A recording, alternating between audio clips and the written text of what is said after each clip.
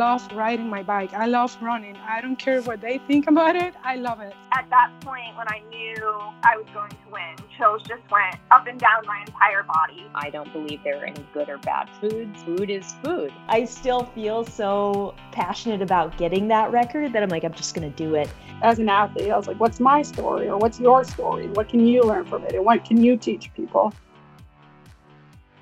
Welcome to the Iron Women podcast. I'm Alyssa Godesky. I'm here with my co-host, Haley Chura. And Haley, I feel like we're recording this a couple days before February. Winter is flying by and race season's like within like a glimpse now. Like, I feel like it's like starting to be in my calendar view and that like, you know, I don't know, what do I have in my like 8 or 12 week view on my training calendar? And so it's crazy that it's here so fast. So you are also racing in March. So how's training going for you?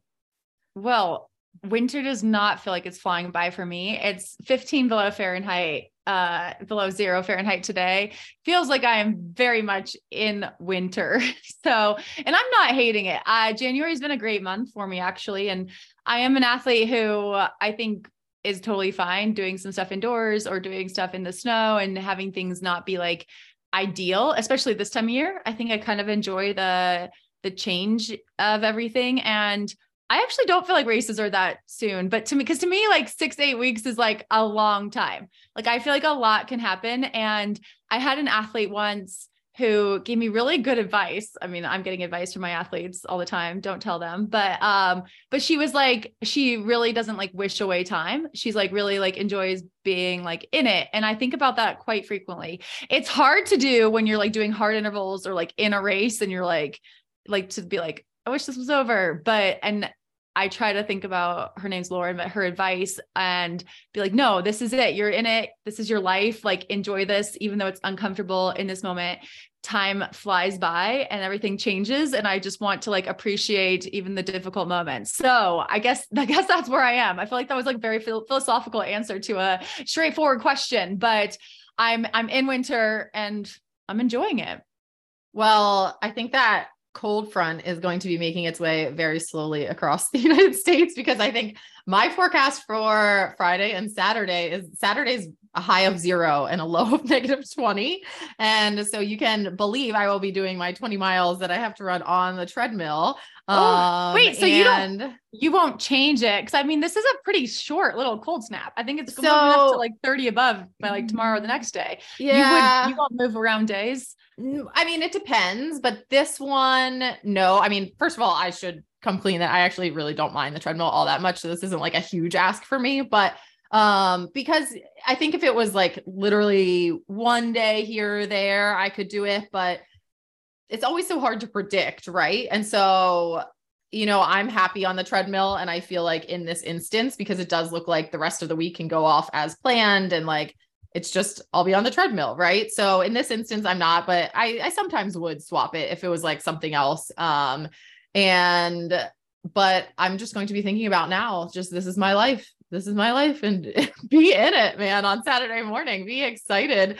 I have a few movies lined up. There is a new movie on Amazon Prime that came out that I plan on watching while I run. It is about the African-American women who have broken the 3-hour marathon barrier. And we've interviewed a couple of those women on our podcast. And so I'm hoping that's going to feel like a good chunk of the time and be pretty inspirational for me while I'm running to like train for my own breaking 3-hour project. So I have some, I think it sounds like a good Saturday morning. Right. Yeah. That actually, Sika Henry, Shawana White. I think that we've interviewed both of them who are in that documentary. That does sound like the very perfect. I am curious though, when you run on the treadmill like that, are you doing intervals? Are you just zoning out? Cause I actually have a really hard time watching like TV while running.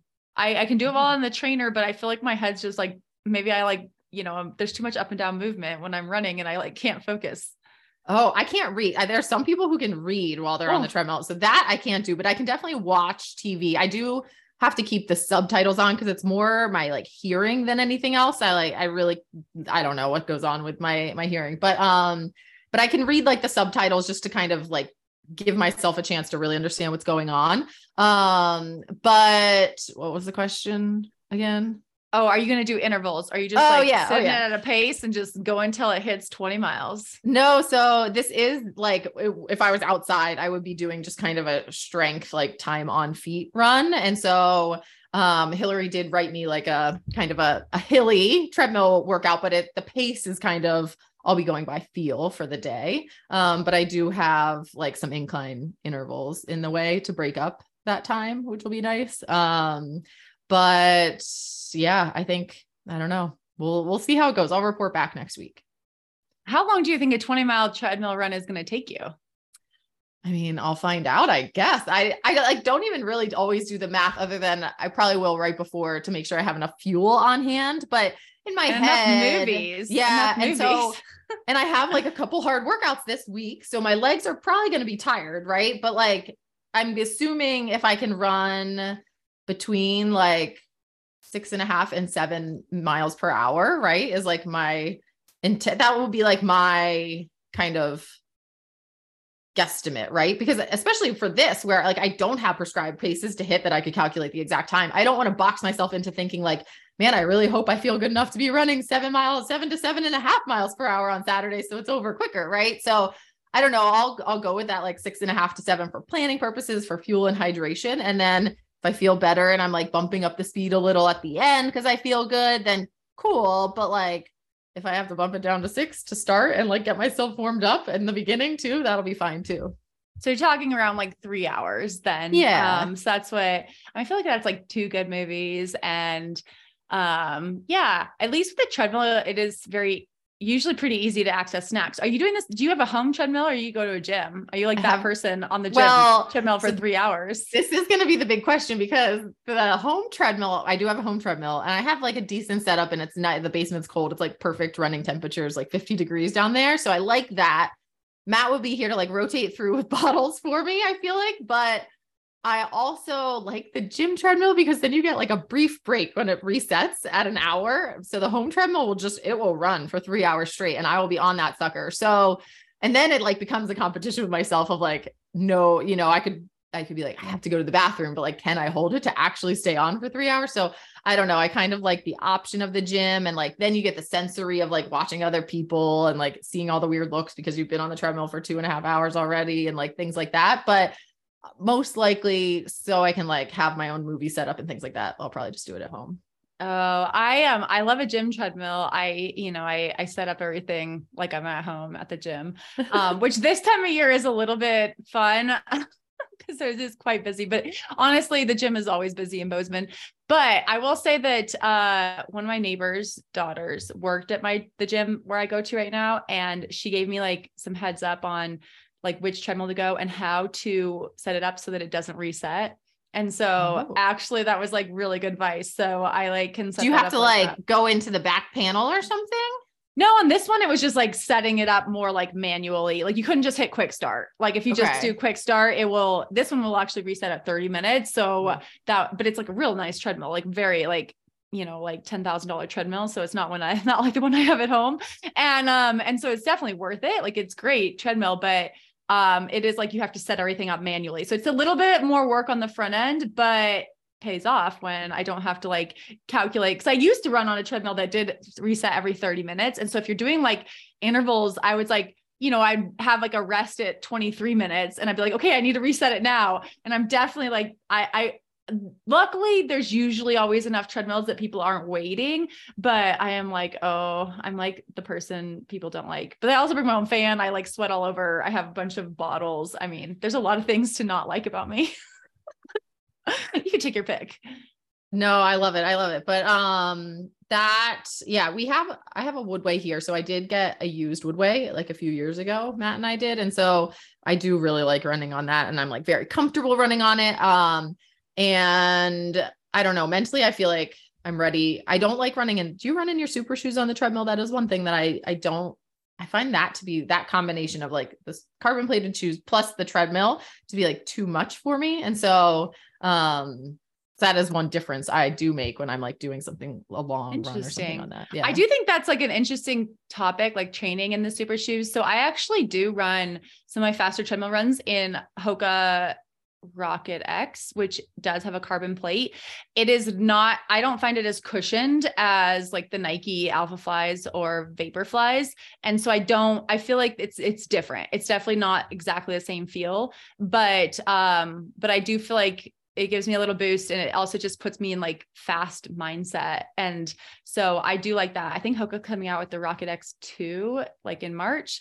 And I'm interested I've seen some pictures of it, I think, and it has more foam and more cushion, which makes sense. Hoka's like known for all the foam and everything. But and so I'm excited to like maybe try that one. But I do a lot of my like fast training runs in the Rocket X, though I race in the Nike. Well, Haley, while we're on the topic of training, I'm going to bring up our mailbag question, because we got a mailbag question that has to do with some training topics. So as a reminder, people can send in mailbag questions to ironwomenpodcast@gmail.com. And this comes in from Maggie from Saskatchewan, Canada. So I love that. I love that word. Your favorite province for sure. It is. And Maggie she started training with a coach last year, and he set up the program so that she was building her endurance base in zone 2 after a couple months of training, after more than a number of months of training, of trying to build the base in this zone with some harder workouts mixed in. It became apparent that my heart was not responding in a typical way that one would expect. So we switched to training via rate of perceived effort, RPE. So she knows that both of us coach athletes, and particularly women. Have we ever seen before an athlete who didn't respond to specific training zones, heart rate zones? Have we had athletes who have had success with RPE? And any advice when it comes to training via RPE? This is great. Haley, yeah. Do you want to take a stab at it first? I guess like when she says athletes who don't respond to training in specific heart rate zones, my first question would be like, how did you set your zones? Because I do think that from working with other athletes and myself over the years, like heart rate varies a lot, and you can't necessarily do like 220 minus your age to get like your max heart rate. I don't know if like using like a specific, percentage even for zones always works. I mean, I think there's a lot of talk in triathlon these days about doing lactate testing, and even that, I think you have to like make sure you're careful, because it's like you want to make sure that you get good data, and it's usually probably needs to be done in a lab setting, which is like very hard to do for most of us. So I think that maybe the heart rate zones weren't like totally perfect for her in the beginning, which is fine. I think you can learn through actual just like training. Sometimes you can kind of feel those out. So I do think it's important to not just like look at your favorite athlete online and their YouTube and see what they're doing their heart rate as, and figure that should be yours. Because honestly, I think physiology, everything, it has nothing to do with fitness or age necessarily. Heart rate could just vary. And so that said, I do definitely know a lot of people who have very different heart rates, and different athletes who have different heart rates. And I think heart rate is a tool kind of similar to using a power meter on the bike. And I think it's good to have more than one tool, because sometimes your heart rate monitor like isn't working. And we talked a lot about like wrist heart rate versus chest strap, and just again, trying to make sure your data is as accurate and as consistent as possible. So like, that's also another one. If you're switching back and forth, the data is going to be a little bit different, and just making sure you know what kind of data you're looking at. But, if for some reason, you aren't getting good heart rate data, or you just don't feel like it's a good measure for you, yeah, perceived exertion is great. So I think hopefully you know your body. I do think you have to kind of be honest with yourself. Like, is this truly an easy effort? And with running, I think frequently people use like, can you have a conversation? Can you chat while running? And that is usually like an easy enough effort. So I do think it's important for everyone, even if you do respond well to heart rate training, to also have a good idea about perceived exertion. Yeah, I would agree with everything you've said. I would also say, for the question of have we had athletes who have had success in training with RPE, I would be like, well, I've had athletes who have had success, and also myself is a success.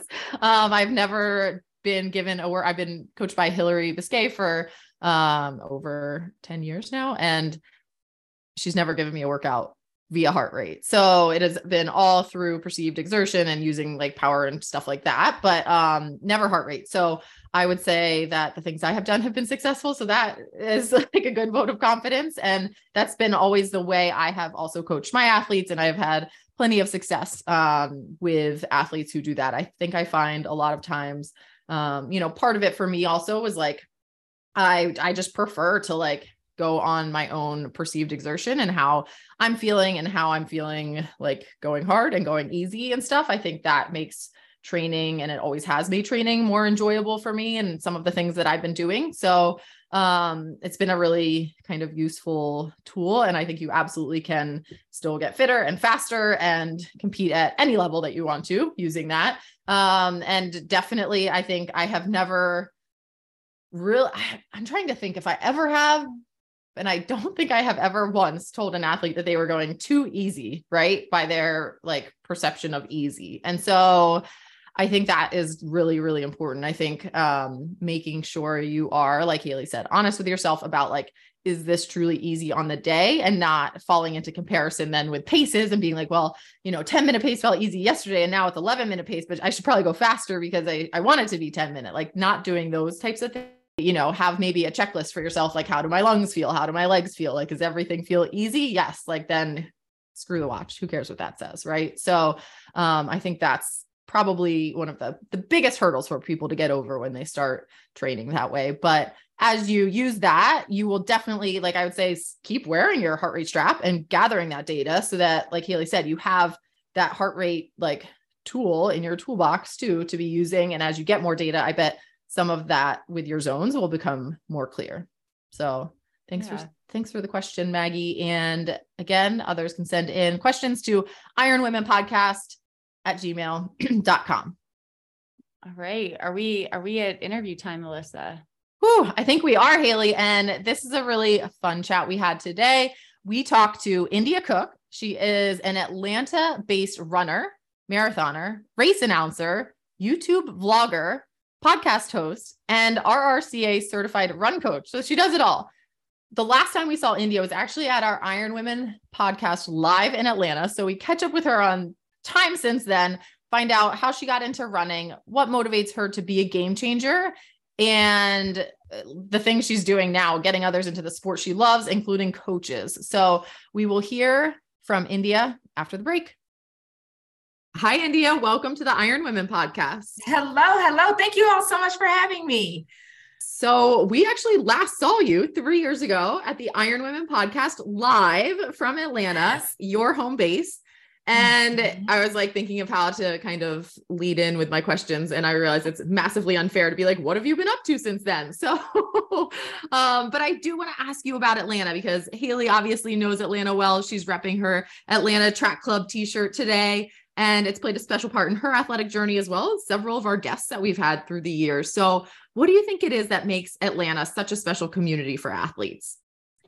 I think that Atlanta is such a melting pot. And when I say melting pot, there are so many different diverse backgrounds, nationalities, abilities, so much going on here. Obviously, the Olympics in '96 was here. So I just think a lot of people are just kind of here to enjoy. And it just comprises, obviously, in the running community for me, of so many run groups. And I think that you can plug into run groups on every level, like depending upon what you're doing, obviously from elites at the Atlanta Track Club, all the way down to your new runners, people that are just joining onto the running scene. So I just feel like there's so many different opportunities and abilities, a lot of great groups and a lot of great organizations as well that really dig into the athletic world here in Atlanta. So it's a variety of things to do. It has earned the name Running City USA. I love that for one. A reason. Yeah. I mean, and I notice it when I go back. I'm like, there are a lot of people running. Like it's everywhere. And it's kind of has a reputation as a very car centric city, but I'm like, no. It's great for all outdoor activities. No, seriously, it has. And I think for me, I'm born and raised in Atlanta. So I have seen it definitely develop. And for me, I've seen there's so many different trails as well. So like paved trails and dirt trails, but paved trails as well that takes, us off of the streets. But I just feel like the streets are getting better. They're giving more of the bike lane and pedestrian lanes they're doing that, but they're also just including a lot of those paved trails that can take you out for miles and you can really get out and enjoy it regardless of what your transportation is, whether it be bike or whatever it is. Yeah, it's great. And you, as you mentioned, you grew up in Atlanta, and I believe you grew up like dancing and cheerleading. You dabbled in track and field. I did. Yeah. And then you had a family tradition that took you to the Peachtree Road Race around 2008. Is that right? You did your research. That is correct. All of that is right. So yes, so my background is heavy in dancing and cheerleading. So of course, unfortunately, track and field was something that I did for a little bit of time, but the distance running was something that I did not love. It was almost like punishment when my coach used to tell me to go run a mile before or after. And sometimes, unfortunately, if we got in trouble, we had to go run miles. So it was like a very negative relationship that I had during high school when it came to running. But here as an adult, here I am now doing it often. And my dad would run the Peachtree Road Race, and that's how I was kind of opened up into the sport of racing. I would go cheer him on. I wasn't at that time running and doing it physically with him, but we would just go out on the road and cheer him on with that. So I was very familiar with it, and it was definitely fun to see. And that was fortunately my very first race was the Peachtree Road Race, and it is a race that I do every single year, and I will probably continue to do it even if I decide to leave Atlanta as my residence. And so how do you go from, I think you were a semi-professional cheerleader and now 4-time marathon finisher. And it's, that's taken a decade or more than a decade to have that transition. How do you keep yourself in the sport now? I mean, knowing that it has been quite a bit of time. Well, I think for me, it is, so dancing and cheerleading, I think I definitely have left that behind at this point. It is something that I still love to see. And if I'm afforded the opportunity to have children, I would love for my daughter and everything to get involved in that because I still love it. But as far as the fitness piece of it, I think for me, when I stopped doing cheerleading and dancing, I said, what is it something that I can do to stay fit, but also continue to be social? Because I love the social aspect of dancing and cheerleading between being on the field, with the guys. It's just a very team camaraderie type thing. And that's when I kind of dropped myself into running. And then when I used to see people at the end of races and they would be high-fiving their run groups and fun, I'm like, how can I get involved in this? So it was me connecting with run groups here in Atlanta. And honestly, that's what still keeps me connected, and being able to have kind of that spark from cheerleading in that kind of team sport is connecting with run groups and connecting and having friends and family here at races when I am doing my races and connecting with organizations like Atlanta Track Club. So I feel like it's a mix of fitness and social is really big for me. And so being able to merge those two together allows me to keep it going. And India, you also have a YouTube channel, Miles from India, where you chronicle your training, racing, and a lot of your like bits and pieces of your life, like your wedding and planning and processes that are going into that, right? So how did the idea for the vlog come about? Like, did you feel like kind of the video format was going to suit you better than maybe a traditional blog or something would? Yes. So I will say, I actually started vlogging back in 2017. So I started when I was going to start the training of my first marathon, and that was Chicago. But I did it on Facebook only. I was a little skittish to do it on YouTube because, YouTube, you're opening yourself up to the world. It's not just who knows you on Facebook. So I did it on Facebook. It was one of those things where people found out that I was going to start training for my first marathon. And I was getting a lot of questions, honestly. So I was like, well, you know what? Let me document this. And I will tell you all, I am not the best writer. It takes me forever to do my captions sometime on Instagram. So I knew that I couldn't do like a traditional blog. I said, but I love the camera. I love talking in front of people. So I was like, let's go the vlogging way instead of doing a traditional blog.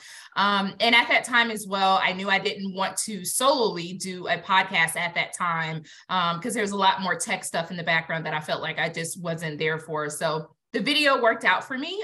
So I started there on Facebook for 2017 and 2018. I did the Chicago Marathon both times, and I decided to just document my process. It wasn't anything too deep into it. It was, first of all, people were asking me, but then second of all, I guess it is a little bit deeper. I felt like when I started running distance, I did not find people that looked like me on YouTube or in a video style format. I felt like there was a lot of elite, a lot of super fast people. Unfortunately, I couldn't identify with them. So at that time, I just said, you know what, I'm going to be what I don't see. And that was putting it on vlogging on not only for myself to kind of see my journey and where I've been, but for other people and to inspire other individuals to show them that they can do it as well, regardless of how fast they are, how the amount of experience that they have, whatever weight they are, whatever it is, like you can do it too. If I can get out there and do it, you can put your mind to it as well. So I will backpedal and say, I guess it was a little bit deeper than I expected. And I think from now it's just kind of catapulted into that. So 2017, 2018. And then during the pandemic, honestly, you all, I just said, you know what, let me stop being shy and get on YouTube because I feel like I can reach such a bigger audience. So I decided to do that on YouTube and transition from that. So the vlogs for when I first started in 2017, 2018 are still on my Facebook page. But transitioning them to YouTube, it was just very grainy because it was so long ago. So while you have YouTube as this like solo endeavor, and then you have now your podcast, Run Do a Podcast with Tommy Mitchell. So you have that. And then you're also a prolific Instagram poster. So do you find that, each platform does like serve a different part of maybe your personality and how you like to express yourself, but also connect with a different part of the run community? Yeah, definitely. It's so funny. I feel like when it comes to my YouTube, I feel like I'm more informational and I try to be as transparent as possible on there because I feel like that's where, like, I'm like, this is the realness. This is the grit. This is what's really going on in my training process. And there's like no holding back for that. I feel like on my podcast, it is me being more of like a media information, like giving information about kind of races and things that are going on, but also more like of the, I don't want to say political side of running, but I feel like I give more of my intel on how I feel about racing and the political things that come up in racing. So I feel like the podcast is more so of that. And then also because I am a female and my partner is a male, sometimes we get that back and forth banter of how men handle sports versus women and kind of what that looks like and some of the politics that come out with it and some of the things that commentary or people say. And I just kind of, it's more banter on the podcast. And then as far as my Instagram, I just feel like I love taking pictures, and on there, I kind of just am more, I feel like more inspirational, kind of let people know it's okay to not be 100%. It's okay to meet yourself where you are and go from there. So I honestly feel like I have 3 different audiences on all different platforms. And unfortunately, they don't all translate to be the same, but that's fine. I just love reaching whoever I can. And I know you've mentioned some of the challenges with YouTube. Have you been able to find an editor? Are you still looking? No, I haven't. I am still looking. That is something that would totally take a load off of me, is to have someone to edit. But I will also tell you as well, Haley, it would probably take a lot more convincing of myself to say, okay, India, give it up, because, it's kind of hard. I know that I need it, but it's still going to take a couple more moments for me to say, okay, India, just give it up. They know kind of what they're doing and just do it. But yes, I am still looking for an editor. If y'all have anyone in mind, let me know. I know. Well, we need to put out a call of action because I want more videos. Like, I do understand they are a lot of work. They are. But I'm like, you do a lot of content, and like you say, you have a lot of content. And so I'm like, we just need to make sure we get this onto YouTube. Yes. The amount of content that I have that has not reached YouTube is actually really sad. Like, I have so many videos that honestly, it just takes a lot of time. I love doing the shooting, and I love sitting and talking, and even my action shots at races and things of that nature. Like, I love doing that, but honestly, it takes hours out of my day to edit. And it's just probably because I'm not very tech savvy, but I think in general, for people, the editing piece is usually a lot. So Do you enjoy just like filming yourself while you're running, filming yourself while at races? Yeah. You don't feel odd or anything. It's just like, nope, this is how this, it's kind of normal now, I guess. Yeah. I think I'm used to it. I think more so here in Atlanta, I'm used to it. Usually when I go to races, most people, know me, and they're like wanting to get on the video, like, hey, YouTube, like they're excited to see me doing it. So no, I don't feel as awkward anymore. I think I did in the beginning. And I think sometimes I shift as well, depending upon how serious I'm taking a race. So if it's a race that I'm like really trying to stay focused, it is a lot to bring out my GoPro or, my phone or whatever to do my videoing. So if I'm really trying to focus on a race, more than likely you won't see too much from me on a race, but I kind of pick and choose which ones that I think would be fun or exciting for my viewers to see. And India, in addition to all the content, you're like one of the busiest women alive. So you have also served on the board of advisors for the 80/20 Endurance Foundation and helped select grant recipients for their Coaches of Color initiative.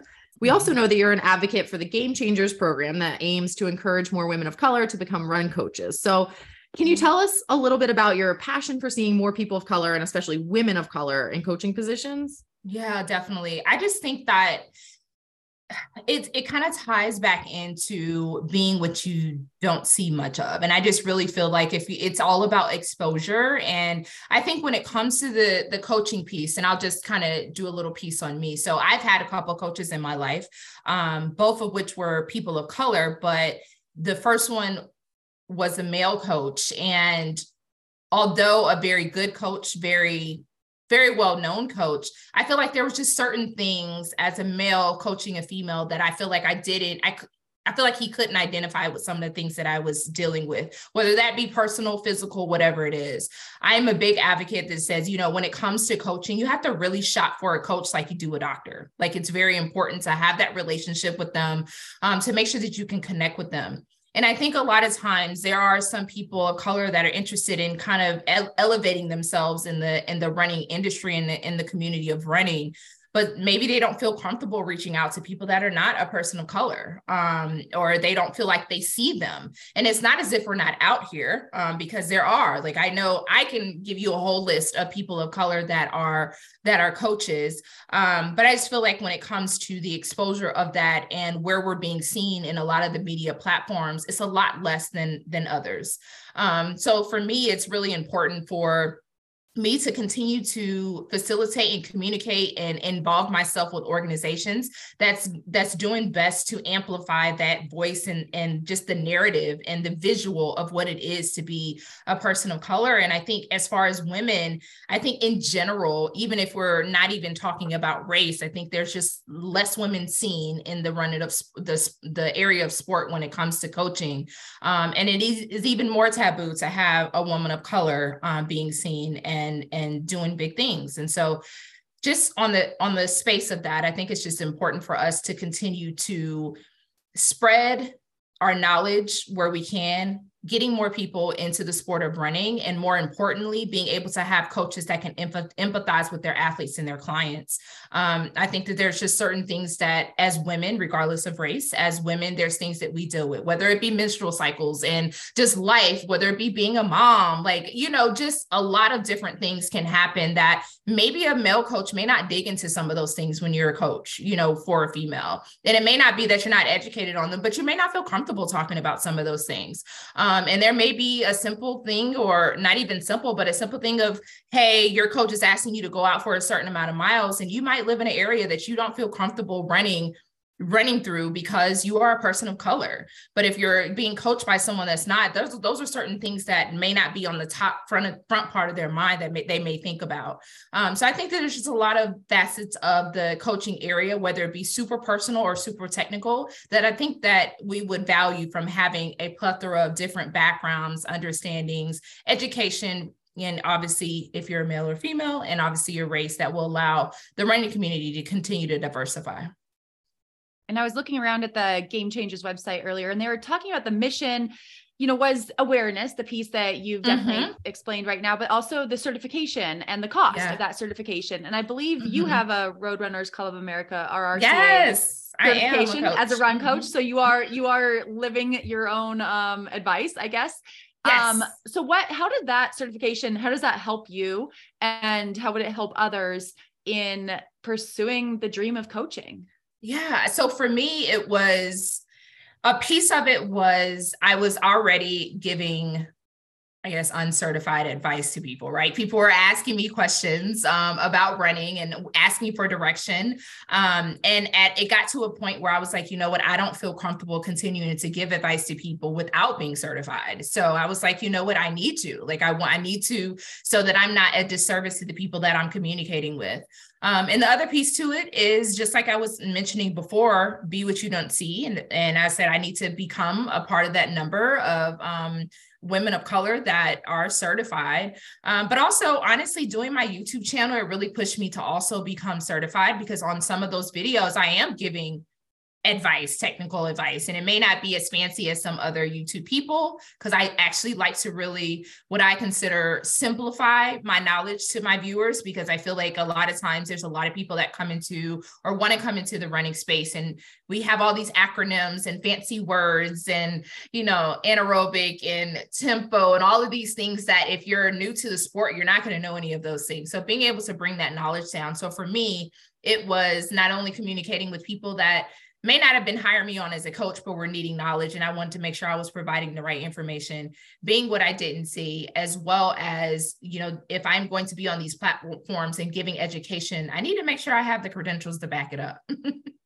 And has that worked? I mean, you're working with athletes, and are you seeing great results? Yes, it definitely has. I will say when I first started coaching, I really bust the door wide open. I had a lot of clients on my roster, and I honestly probably bit off more than I could chew. And I just say that in the way of it kept me very, very busy. So I definitely have scaled back on the amount of clients that I am coaching at the time. But yeah, it has been a great benefit. It has been a great benefit to that knowledge. And of course, when you are a coach, it's not just getting that certification, it's ongoing. You have to continue to read your books and go to different, retreats and things of that nature to get more information as well. But yes, it has been a huge benefit for me. I think I saw on your website that you currently have a full roster for 2023, but you do have a wait list. So that's a good problem to have as a coach. It is. And I think it's also for me, 2023, obviously you all alluded, I'm very busy. I'm getting married this year. And as well as just, I'm race announcing now. So I'm just trying to make sure that I'm really big on, I don't like to slight any of my athletes. And I know that I do a lot in the running community, whether I be race announcing, working with Atlanta Track Club, all my ambassadorships on boards and things of that nature. But just because I'm a busy person doesn't mean I should slight any of my athletes. And so I would rather take a smaller roster than to have 10, 15 people on my roster just to say that I'm coaching all these people and not giving them the service that they deserve. In some of your posts and your vlogs, it's very clear, whether, sometimes you explicitly say it, but it's very clear that you have a very positive and healthy relationship with running. And in the running community, I think it's fair to say that that's not something that's simple to achieve. Many would find it actually pretty challenging to develop that kind of a positive relationship. So do you have any tips, or how have you managed to kind of build that healthy relationship with running within your own life? Yeah, I think my healthy relationship with life has come from just my history. Prior to I work in human resources now, but prior to me doing that, I have 10 years of mental health experience. So I worked in the mental health environment. So I think that just that training and my degrees within that has just really forced me to say, India, you have the knowledge within this, don't get into a bad relationship. But I think for me, I learned over the time or the years of my life with running that my why and the reason why I run has shifted. It has shifted a lot. In the beginning, it was weight loss, and then it transitioned into being social. And then now it is obviously just I'm staying fit, but also just having the social ability. It has turned into a business for me. And so I think for me, it's all about meeting yourself where you are. I think a lot of times we get so wrapped up into the goals and we get so wrapped up into where we used to be that it forces us to have a very unhealthy relationship with the running. But instead, if you say, this is where I am now, reassess your why, whether that change every time you do it. But I just think you just really have to say, what am I doing at this moment? Why am I doing it? And how can I stay in it, accept and appreciate where I am in the moment? I think honestly, it takes a lot for us to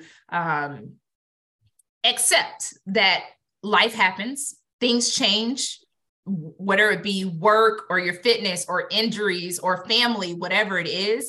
I think a lot of times if we don't stay present and we don't stay in the moment, it'll cause us to kind of obsess and try to force ourselves to get to where we want to be instead of really analyzing where we are now and saying it's okay to be where you are now. I think also I am very big on, even though I'm on social media a lot, trying not to compare. I think that that's the biggest thing. Social media is a gift and a curse to me. Like it's one of those things where a lot of times we can get on there, we can compare ourselves to other people, but it's like we really have to just accept you are where you are for a reason. And I just really have to preach to that to myself all the time as well. But it's one thing to ignore comparison on social media. It's another thing when you've opened yourself up to comments on YouTube. And I know you read the comments. Let's talk about that. I read all of my comments.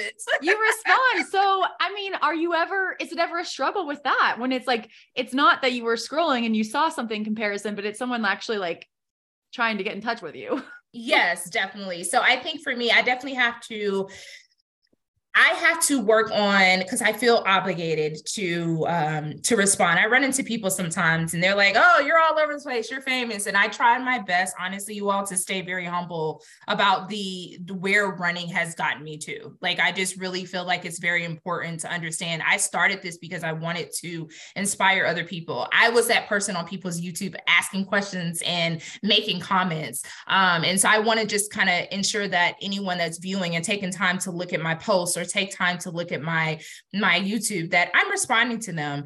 I do have to set boundaries though, because I don't always have positive comments on my YouTube. I get negative comments to people commenting on my body or my pace, or people that comment on a decision that I may have made at a race. My first negative comment on YouTube was a guy that was telling me I shouldn't have run a race, and knowing that I wasn't trained the way that I should have been trained. And he just kind of went in on me about it. And I'm like, I understand. I understand that wasn't the best decision. None of us are perfect. I'm pretty sure all of us have run a race that we know we should have just pulled out of. I think everyone has done that.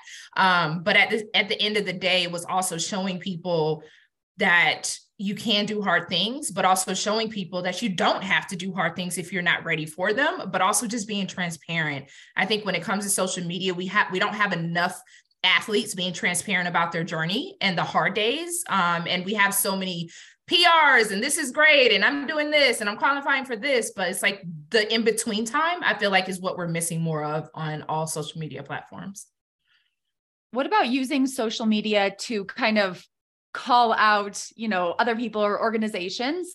And I watched, your New York City Marathon recap, and you talked about starting in the last wave, and the difference in spectator experience versus when you were a spectator versus when you were one of the athletes running on the course later in the day. And I thought it was a really poignant message for, those of us who preach inclusion in the sport. And so can you kind of share that with our listeners? Yeah. So for me, when it comes to, I will say I'm very strategic when it comes to calling out brands and people for their actions. And the reason why I say that is because just the work that I'm in, I feel like there's a way that you can call people out for their stuff without being negative and sounding like a negative Nancy and just like blacklisting people. Like, I just feel like there's a professional way to go about it. But for me, I definitely felt like, when it came to the New York City Marathon, it's all about showing someone or letting someone hear a different perspective. And I feel like if we don't communicate on your perspective, people won't have an open eye on what else it could look like for them, right? So people not being out on the New York Road Runners, on the New York City Marathon course after a certain amount of time, I understand it. There's people that have been out there since this morning because they wanted to see the elite. The elite started at 8:30 in the morning, right? Like, they were done within a couple hours. I had not even told the starting line. So to expect someone to be out there for 10, 11 hours, I totally get it. Like, nobody wants to do that. However, I think my call out for that instance is there are a lot of run groups that talk about inclusion. There's a lot of run groups that says, we meet you where you are, any paces are welcome, da, da, da, da. But when y'all have run groups set up or cheer squads set up, you need to take that onto that message onto scheduling your cheer squads. You shouldn't just have cheer squads out for 4 hours just to see the elite. If you're really including everybody and you want people to start coming out to your run groups and actually feel included and feel welcome, you need to continue to be out there for the back of the pack runners as well. So for me, it's all about perspective, voicing what other perspectives that could be coming across, and just letting people know how it could be seen or perceived, and how some people's actions, they think that they're being inclusive, but they're really not. So. And India, New York City was your 4th marathon and the 2nd of your world majors, right? Yes, are you on a quest to run all of the world majors? World majors only. World majors only. You all will not catch me at any other marathon. The marathon distance, I do not love. I do not love the marathon distance, even though it is definitely a mental and physical challenge for me. I just don't love it. I love the half marathon distance, but yes, I would love to get all of my world majors done. That is a goal of mine. Do you have one on the calendar for 2023? I don't. I don't have anything on the calendar yet for 2023. Honestly, for 2023, I think I have 2 5Ks at this point. So I'm taking it easy. I'm getting married in March. And so I'm just kind of coasting into 2023 right now. What is the draw of the World Marathon Majors? Is it that the 6-star medal? Is that what you want? So I love medals. I have a huge medal set up in my house, and yes, the medals, but I think it's the being able to travel and being able to go to different places that usually you traditionally wouldn't go to. And honestly, there is less population of people of color running those races than none. And I would love to be added to the list of people that have completed all 6 stars. Yeah. And I think you had another goal of running a half marathon in every state. Is that still on the docket? That is still on the docket as well. I'm hoping over the next year or so, I can pick back up some. I was at one point, I was doing like a race every weekend, and I was going really, really hard on racing. But yes, that is still on the docket. I honestly feel like I will probably complete the 50 states sooner than the world majors, just because life, I feel like it'll be a little bit easier. But yes, those are both on my list, and I don't have a finish line for those. I know some people are like, oh, before I hit 50 or before a certain age, they want to get those done. I don't have a finish line for them, but I just want to continue to chip away at them. Yeah. Well, if you need Montana or Vermont, you know us. You know who to call. Yeah. Yes. Y'all have to let me know which ones y'all suggest, because I haven't been out there yet. Oh, good. We're glad that you still have us on your list. Yes, I do. On the to-do. Yes. And you mentioned that you are a race announcer as well. So how did you get started in this? Again, it seems like you have a full plate. So what made you be like, I'm going to take something else on that's going to take up a lot of time on my weekends in person? Yes. So honestly, it was, even though so let's just say this, for my podcasting, it's every other Tuesday. We don't do every week. So I know that every other Tuesday night, I am recording my podcast. So I know that time is set aside. Very luckily, my partner does all the technical stuff, so I don't have to worry about editing there. And so it's kind of one of those things where when it came to races, it's either I was running a race or I would go and volunteer and cheer at races. And a lot of times I was kind of pulling up the back of the pack and giving the love to the people in the back of the pack. So it was one of those things where I said, I'm already doing this. And there was a race a couple of years ago, and I heard one of the race announcers say something kind of out of pocket. It was, I don't remember exactly what it was, but it was a comment where I'm like, that person isn't a runner. Why would they say that? It was like a comment almost like you're almost there, knowing that you're not almost there. It was one of those comments. And I was like, oh, like, why do they keep hiring these non-runners to do these race announcing gigs and saying stuff they shouldn't be saying? But it was one of those things where I said, I'm already going to races. That situation happened. I literally independently go to races to cheer people on, regardless on if I'm running or not.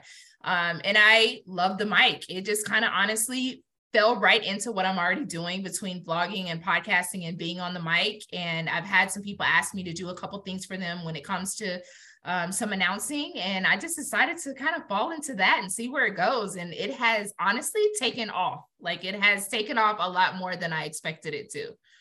So now I have to. a favorite race to announce or a favorite race distance? I honestly love, so I do every December, it's a race called the West Side 10, and it's here in Atlanta, and it's a 10 miler and a 10K. And I love it because I feel like it's right in the middle. It's not quite a half marathon. Super hilly, right? Yes.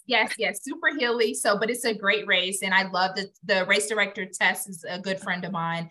And she always puts on great events. So I really love that distance to be able to do. And I really 10K as well, but the 10 miler is fun too. Okay. And are there any like special finish line celebrations that you really like, or anything special about that? I mean, are you trying to like keep the energy up through the entire event? Yeah, I will honestly say I kind of tap back into my cheerleading world when I'm an announcer. I am like yelling on the mic. You can probably hear me a mile away. So I definitely tap back into my cheerleading voice. I am that person that's really very, very hype, very exciting, congratulating you across the line. The takeoff and the finish is what I love. There's some races, like I did the Lululemon 10K. I was a finish line announcer, so it was in 2 different places. I love being at the finish line. Start lining is fine too, but if it's a race where it's split, I would prefer to be at the finish line. But something that I love, honestly, you all, is being in Atlanta in race announcing, and race announcing races in Atlanta it's a different feel, because there's so many people that do know me, and to see their faces knowing that I called their name out when they crossed the finish line, it's a joy for me. And it's that extra leg up when I'm able to call someone's name that definitely knows me. To be able to hear their name on a loud intercom is exciting for them. So it's an extra push for me. And again, being a woman, race announcer, like that's limited as well. When I first started race announcing, I reached out to Allie on the Run. She's someone that I fully, I look up to in this space. And it was just really fun to be able to see her and continue to just elevate what we're doing. So yes, I am that loud. Some people probably are like, oh my gosh, she's so loud, but it works for me. Well, I think our listeners would agree that you are one of the best energies in running. You do it all: running, announcing, podcasting, vlogging, coaching. When you look at everything that you're doing, what do you hope that your legacy is within the running community? That's such a great question. I think what you just said, just being positive, inspiring someone to continue to do what they do. For me, it is definitely whenever I get a message that says, thank you for this, or you inspired me to keep going, or I started running because of something you said, that fuels me. So if I can continue that legacy, and if there's people that continue to push their limits and continue to get out on the pavement and continue to set aside those negative thoughts about what it is to be a runner because of something I said or did, I'm here for it. I'm here for it. That's what I want, is to just continue and to continue to diversify the sport. And you mentioned limited race schedule, big event coming in March. Can you are you okay? Do you know your race announcing schedule? Are you okay with people coming up and saying hi to you? I mean, it seems like you would be, but I don't want to shout it out be like, oh, say hi to India, but please do. Yeah. Do you know where you'll be, where people can see you? In the Atlanta area or anywhere else at races? Yes. Anything coming up? So yes, definitely. Please, first of all, please come say hello. I actually hate when people message me like, I saw you, but I was scared to say hi. And I'm like, no, I am a regular Joe Blow. Please come say hello. I will give you a hug. Let's take a selfie, whatever it is. Like, I love all the love. So yes, please come say hi. So my next race is the Atlanta Union Mission that's here going on. It's in a couple of weeks. I don't have my actual calendar out, but it's in a couple of weeks. It is a race that gives back to our homeless population here in Atlanta. So every registration goes towards a night of someone living in a shelter. So that's a really big race for me. I have not raced announced that race before, but it's a really good race. So I have that on the docket. I have a Galentine's 5K on the docket. And then I am going to be doing some exciting things, can't announce it yet, for the Publix weekend for Atlanta Track Club. So y'all will be seeing me doing some things for that. Well, we'll be sure to link to all of the ways our listeners can follow you so they can, especially follow this wedding situation going into March. We're all very excited for this too. Yes, I know. I've gotten some people are like, please give me the running content back. We're glad that you're getting married. And then I have some people that's like, more wedding content. And I'm like, I don't know. No, I think give it all. They can pick and choose as they want. It's good. Right. And thank you so much for taking the time today. We will definitely be encouraging people to come up to you and, just thankful for the energy that you bring to our community. Yes. Thank you so much. And thank you all both so much for having me. And thank you for continuing to have this podcast that you all have. It's amazing. Alyssa, we talked to India about that Game Changers program that supports more women of color in coaching through awareness and financial assistance in getting their RRCA coaching certification. And I actually just saw the article in Outside Magazine that came out this week about Vanessa C. Peralta Mitchell, who the woman behind that program. And India did encourage us to donate to the VCPM.com and that Game Changers program. And I think both you and I did. And hopefully, if our listeners want to join us, they can check out that article as well as VCPM.com to learn more. Yes. So we will link to all of that in the show notes for everyone. It's a really great program. I love to see it getting off the ground, getting some good attention, and having India as a part of it. I think, it's got to be good. Yeah. And thanks again to India for coming on the show. We'll be watching for her at races this year. And Alyssa, stay warm as that cold front heads your way, and good luck on that treadmill run. Thanks, Haley. You have been listening to the Iron Women podcast hosted by Haley Chura and Alyssa Godesky. Iron Women is a production of Feisty Media and is edited by Amelia Perry and produced by Ella Natishan. Head to livefeisty.com to find more podcasts, events, stories, and fresh perspectives. Thanks for listening.